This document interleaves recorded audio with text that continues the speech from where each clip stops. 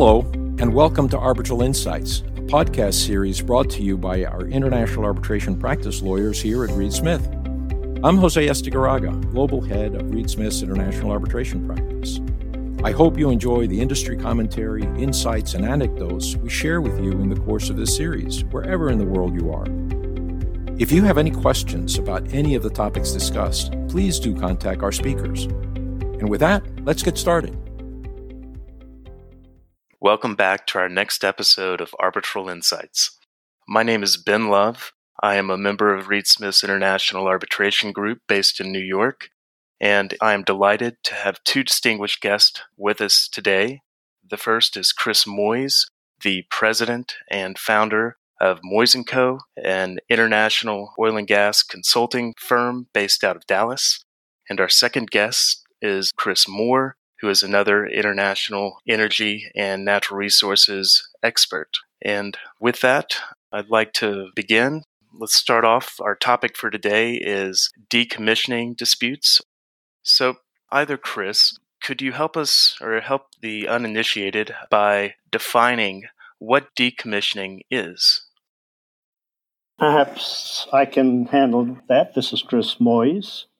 At the end of the life of an oil or gas field, it is a requirement to decommission the facilities, the wells, anything related to the production operation, and remediate the lands that it's on or the sea back to some agreed status that is defined usually in both the host government instruments, the PSC or royalty tax, or in the legislation, and or in your joint operating agreement. And when I say end of the field life, it could be the end of the life of a subset of the field. Maybe a producing facility is no longer required, a well is to be abandoned. That is a decommissioning process. So it covers everything from abandoning one well to complete decommissioning of an entire production operation. Thank you for that description. So you mentioned that decommissioning standards can be found often in contracts or under national law. Are there also international conventions that might impact on decommissioning obligations in certain jurisdictions? There's no established practice. I think we generally agree the facility should be removed, but it can vary from jurisdiction to jurisdiction. Some are very precise. Some have no discussion at all. The concept of decommissioning is recent, the last decade or so, and people didn't think about it 30 or 40 years ago. The end of life of a field that maybe 30 or 40 years was not considered at the time. So there isn't an established practice. You really do have to go back to look at the practice in the jurisdiction and your contracts to find out what your obligations are. Those obligations, as when we're looking at a matter of contract, is it correct to say they're generally contained in what is called a joint operating agreement? The new joint operating agreements will have, or may well have, some extensive description of decommissioning, largely as it relates to the relationship between the partners. But one would look back to the host government instrument, the production sharing contract or the legislation, to see what the government requires. So there's interlocking pieces to the requirement. The government may have nothing in the legislation about abandonment, or the production sharing contract is a contract, not in the form of a legislative regulation. And it may be silent, but the practice in the industry would either be to turn the field over to the government, the state oil company, and or abandon it if it's really at the end of its economic life. So the joint operating agreement is part of documentation and requirements, but you also have to look at the other contracts which may not be a production sharing contract, it may be the environmental laws that have been adopted, or it could be health, safety, and environment. If you're abandoning a field, particularly a big field, you may have, like we see in North Sumatra, a community of 600,000 individuals that have built their entire life around this field, and when the production and the revenue stops, all the revenue for that town stops. So there are multiple agreements that may come into your consideration of the decommissioning process. That's very interesting. So I can just imagine that, with decommissioning, like other processes in oil and gas operations, that there's been an evolution in industry standards and practices over time. Assuming that's correct, could you give us a bit of insight into how decommissioning practices have evolved over, the last 50 or 60 years? Hi, this is Chris Moore. As Chris Moyes mentioned, 40 or 50 years ago, people didn't worry about decommissioning, largely because many of the early petroleum contracts were in the Middle East, where there were very long-lived fields where it was expected that they would be handed back to the state oil company, and so decommissioning didn't arise. But as we moved into higher cost, more difficult developments, the need to make an economic return meant that fields had much shorter lives, and so it was likely that abandonment or decommissioning would occur within the contract life or at its end. And that's where we started to see practice change somewhat, because the biggest issue is that once you have got to the end of the life, the cash flow has dried up. And so there needs to be some mechanism to make sure that somebody can pay for the decommissioning activities. And so we have evolved into a situation where the most common practice today is for money to be placed into some escrow account during the life of the field, so that at the end of its life or the end of the contract, there is money available that can be used to pay for abandonment.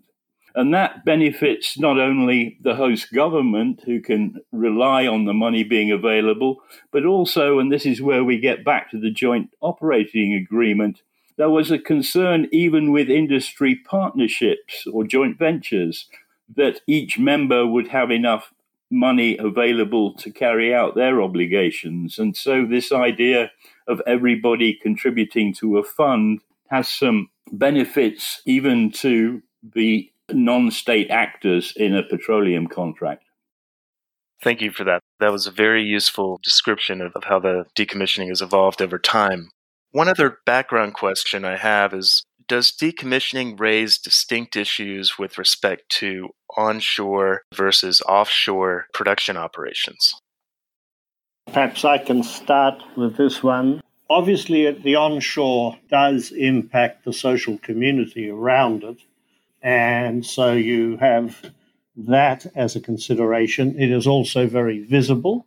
You can pick it up on satellite imagery now, and there is a watchful eye by many institutions on the facilities and the cleanup.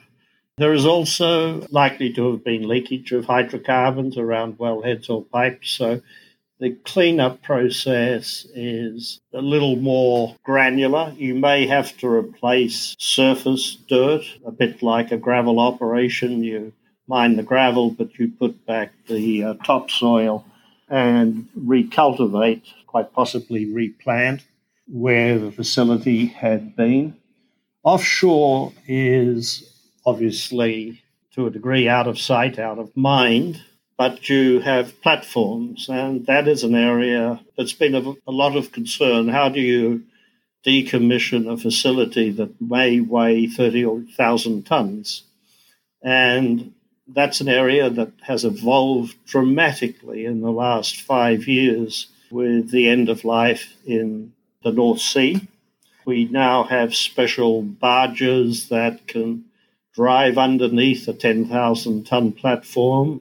They cut the legs and cut the wells off and abandon what's on the sea floor, but they can then jack up the entire 10,000 tons of platform processing facilities and drive it to shore where it is decommissioned in a yard. There's also subsea pipelines, and there is differences around the world of how those are to be handled.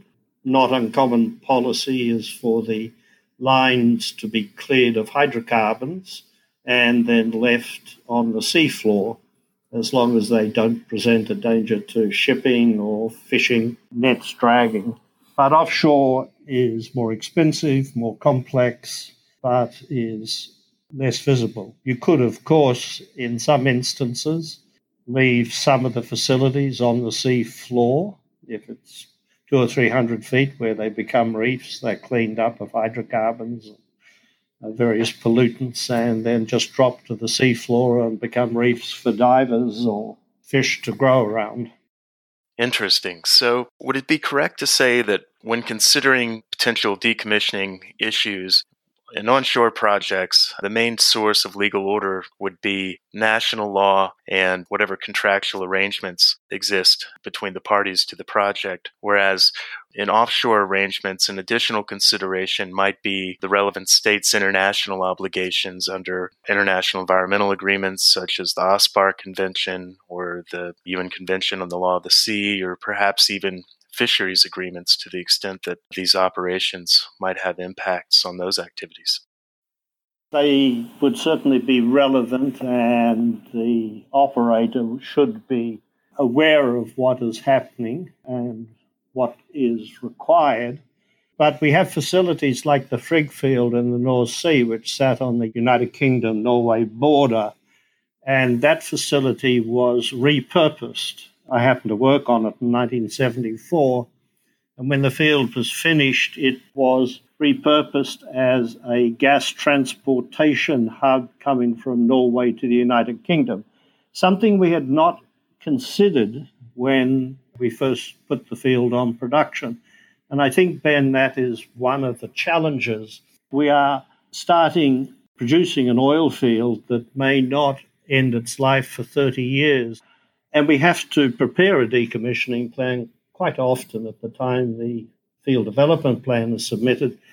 But it's got to have enough flexibility that we can change it as technology changes or the use of the facilities changes that benefit society. Changing the Frigg field from a producing platform to an international gas hub, I think, took about 4 years of negotiation and contractual arrangements because it had never been envisaged that would happen. That seems like it would be one of the key challenges with constructing decommissioning arrangements at the outset of a long-term project, because 20 or 30 years later, as you're describing, the operator and its partners simply don't know what the situation will be from a legal standpoint, environmental standpoint, and more generally a regulatory standpoint. Seems like a very important point. So, given this background that you've so usefully set up, could we talk a bit about what happens when there are disagreements surrounding decommissioning, starting with, what are the main types of disputes that you see arising at the decommissioning stage? There are really two sorts of disputes that may arise. And the first set arise if the host government instrument or the relevant legislation that's applicable to a particular contract do not address decommissioning because they are of an age where it was uncommon to include precise mechanisms for dealing with abandonment. And so there are issues about liability, when, by whom, and at whose expense should decommissioning be carried out. And there is a further subset of those disputes because a modern abandonment fund into which provisions are made each year is typically accompanied by those provisions being allowances that can be cost recovered or deducted for taxes. And if those arrangements were not in place, then attempting to put those arrangements or something similar to them in place retroactively in a situation where it was never envisaged can be a problem that creates a very complex dispute.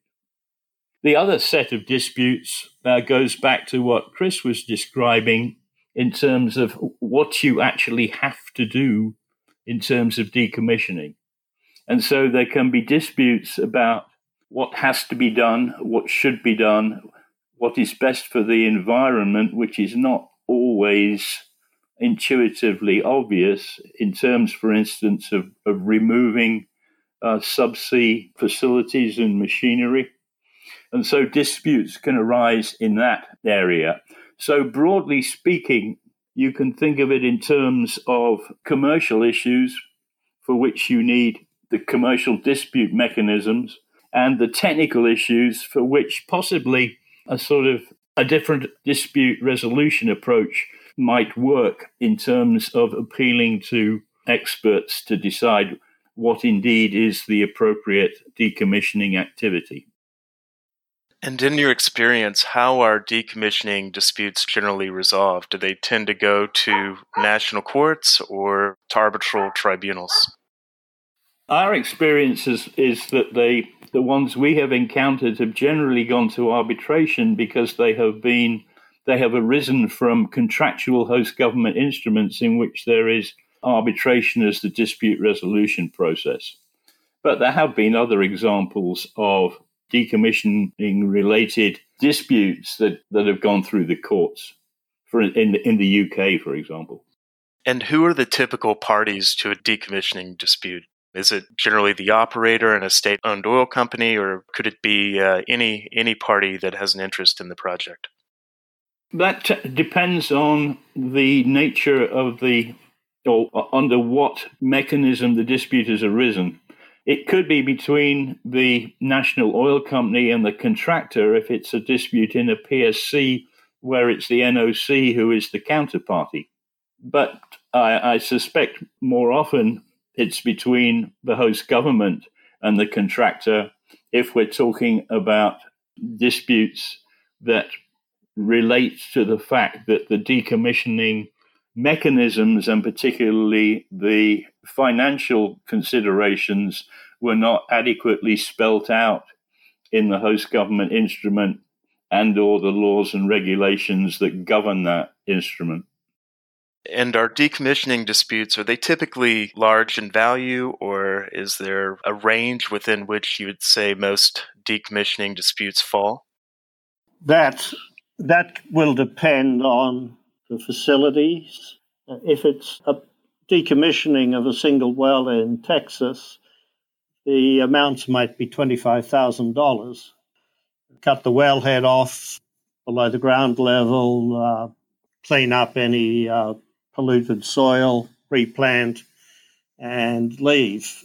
An offshore field, the one in Mauritania, the decommissioning of the big offshore field is going to be $1 billion. And we have quite a lot of examples of the cost of decommissioning.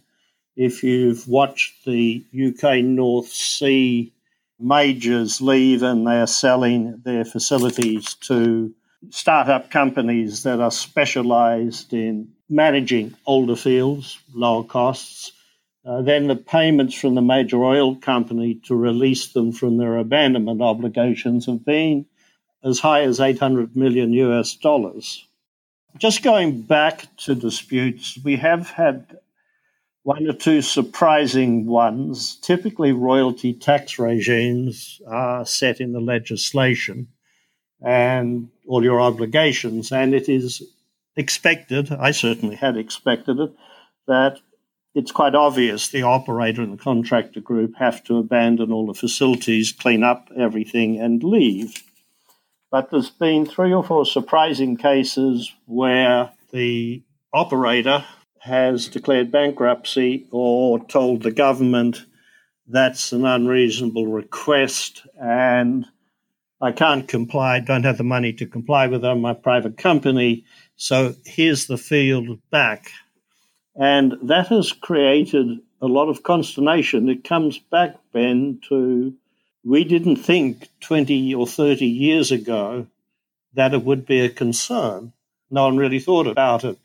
But both of those governments, one of which is my home government, are now thinking about how do we ensure that the operating group have the funds available.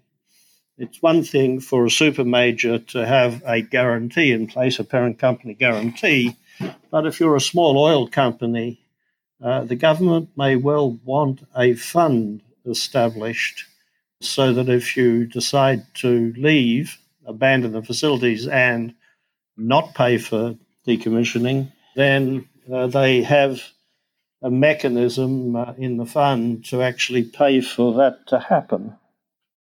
Thank you. That was a very helpful description.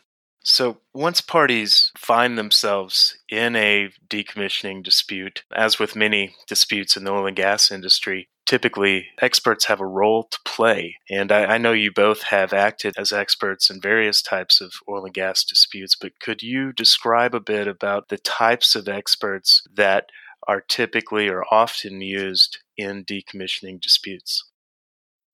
It rather depends on the nature of the dispute. I think broadly you can separate the role of an expert into, first of all, of course, you could see dueling experts, which is generally what happens in arbitrations, but also a number of host government instruments, contractual ones in particular, do have experts as a way of resolving the dispute. And for a technical dispute where there is supposedly a correct answer, that is probably a reasonable way to go. The problem is that there are other areas, for instance, in a dispute over the fact that the host government instrument doesn't address the financial implications of decommissioning, then that's really more of a strategic business issue requiring negotiation, for which an expert determination is probably inappropriate. But generally speaking, technical experts, environmental people, project engineers, and the like have a role in helping resolve disputes with respect to the activities that should or could be undertaken in decommissioning, and indeed perhaps to audit the results for compliance. And then there is a whole suite of commercial issues for which commercial expertise can provide help in determining, for instance, how to attempt to apply an equitable fiscal arrangement retroactively, which gets into all sorts of arcane financial issues about dealing with the time value of money and other things. And so with that being said, what characteristics or qualifications should parties look for when selecting experts for decommissioning disputes?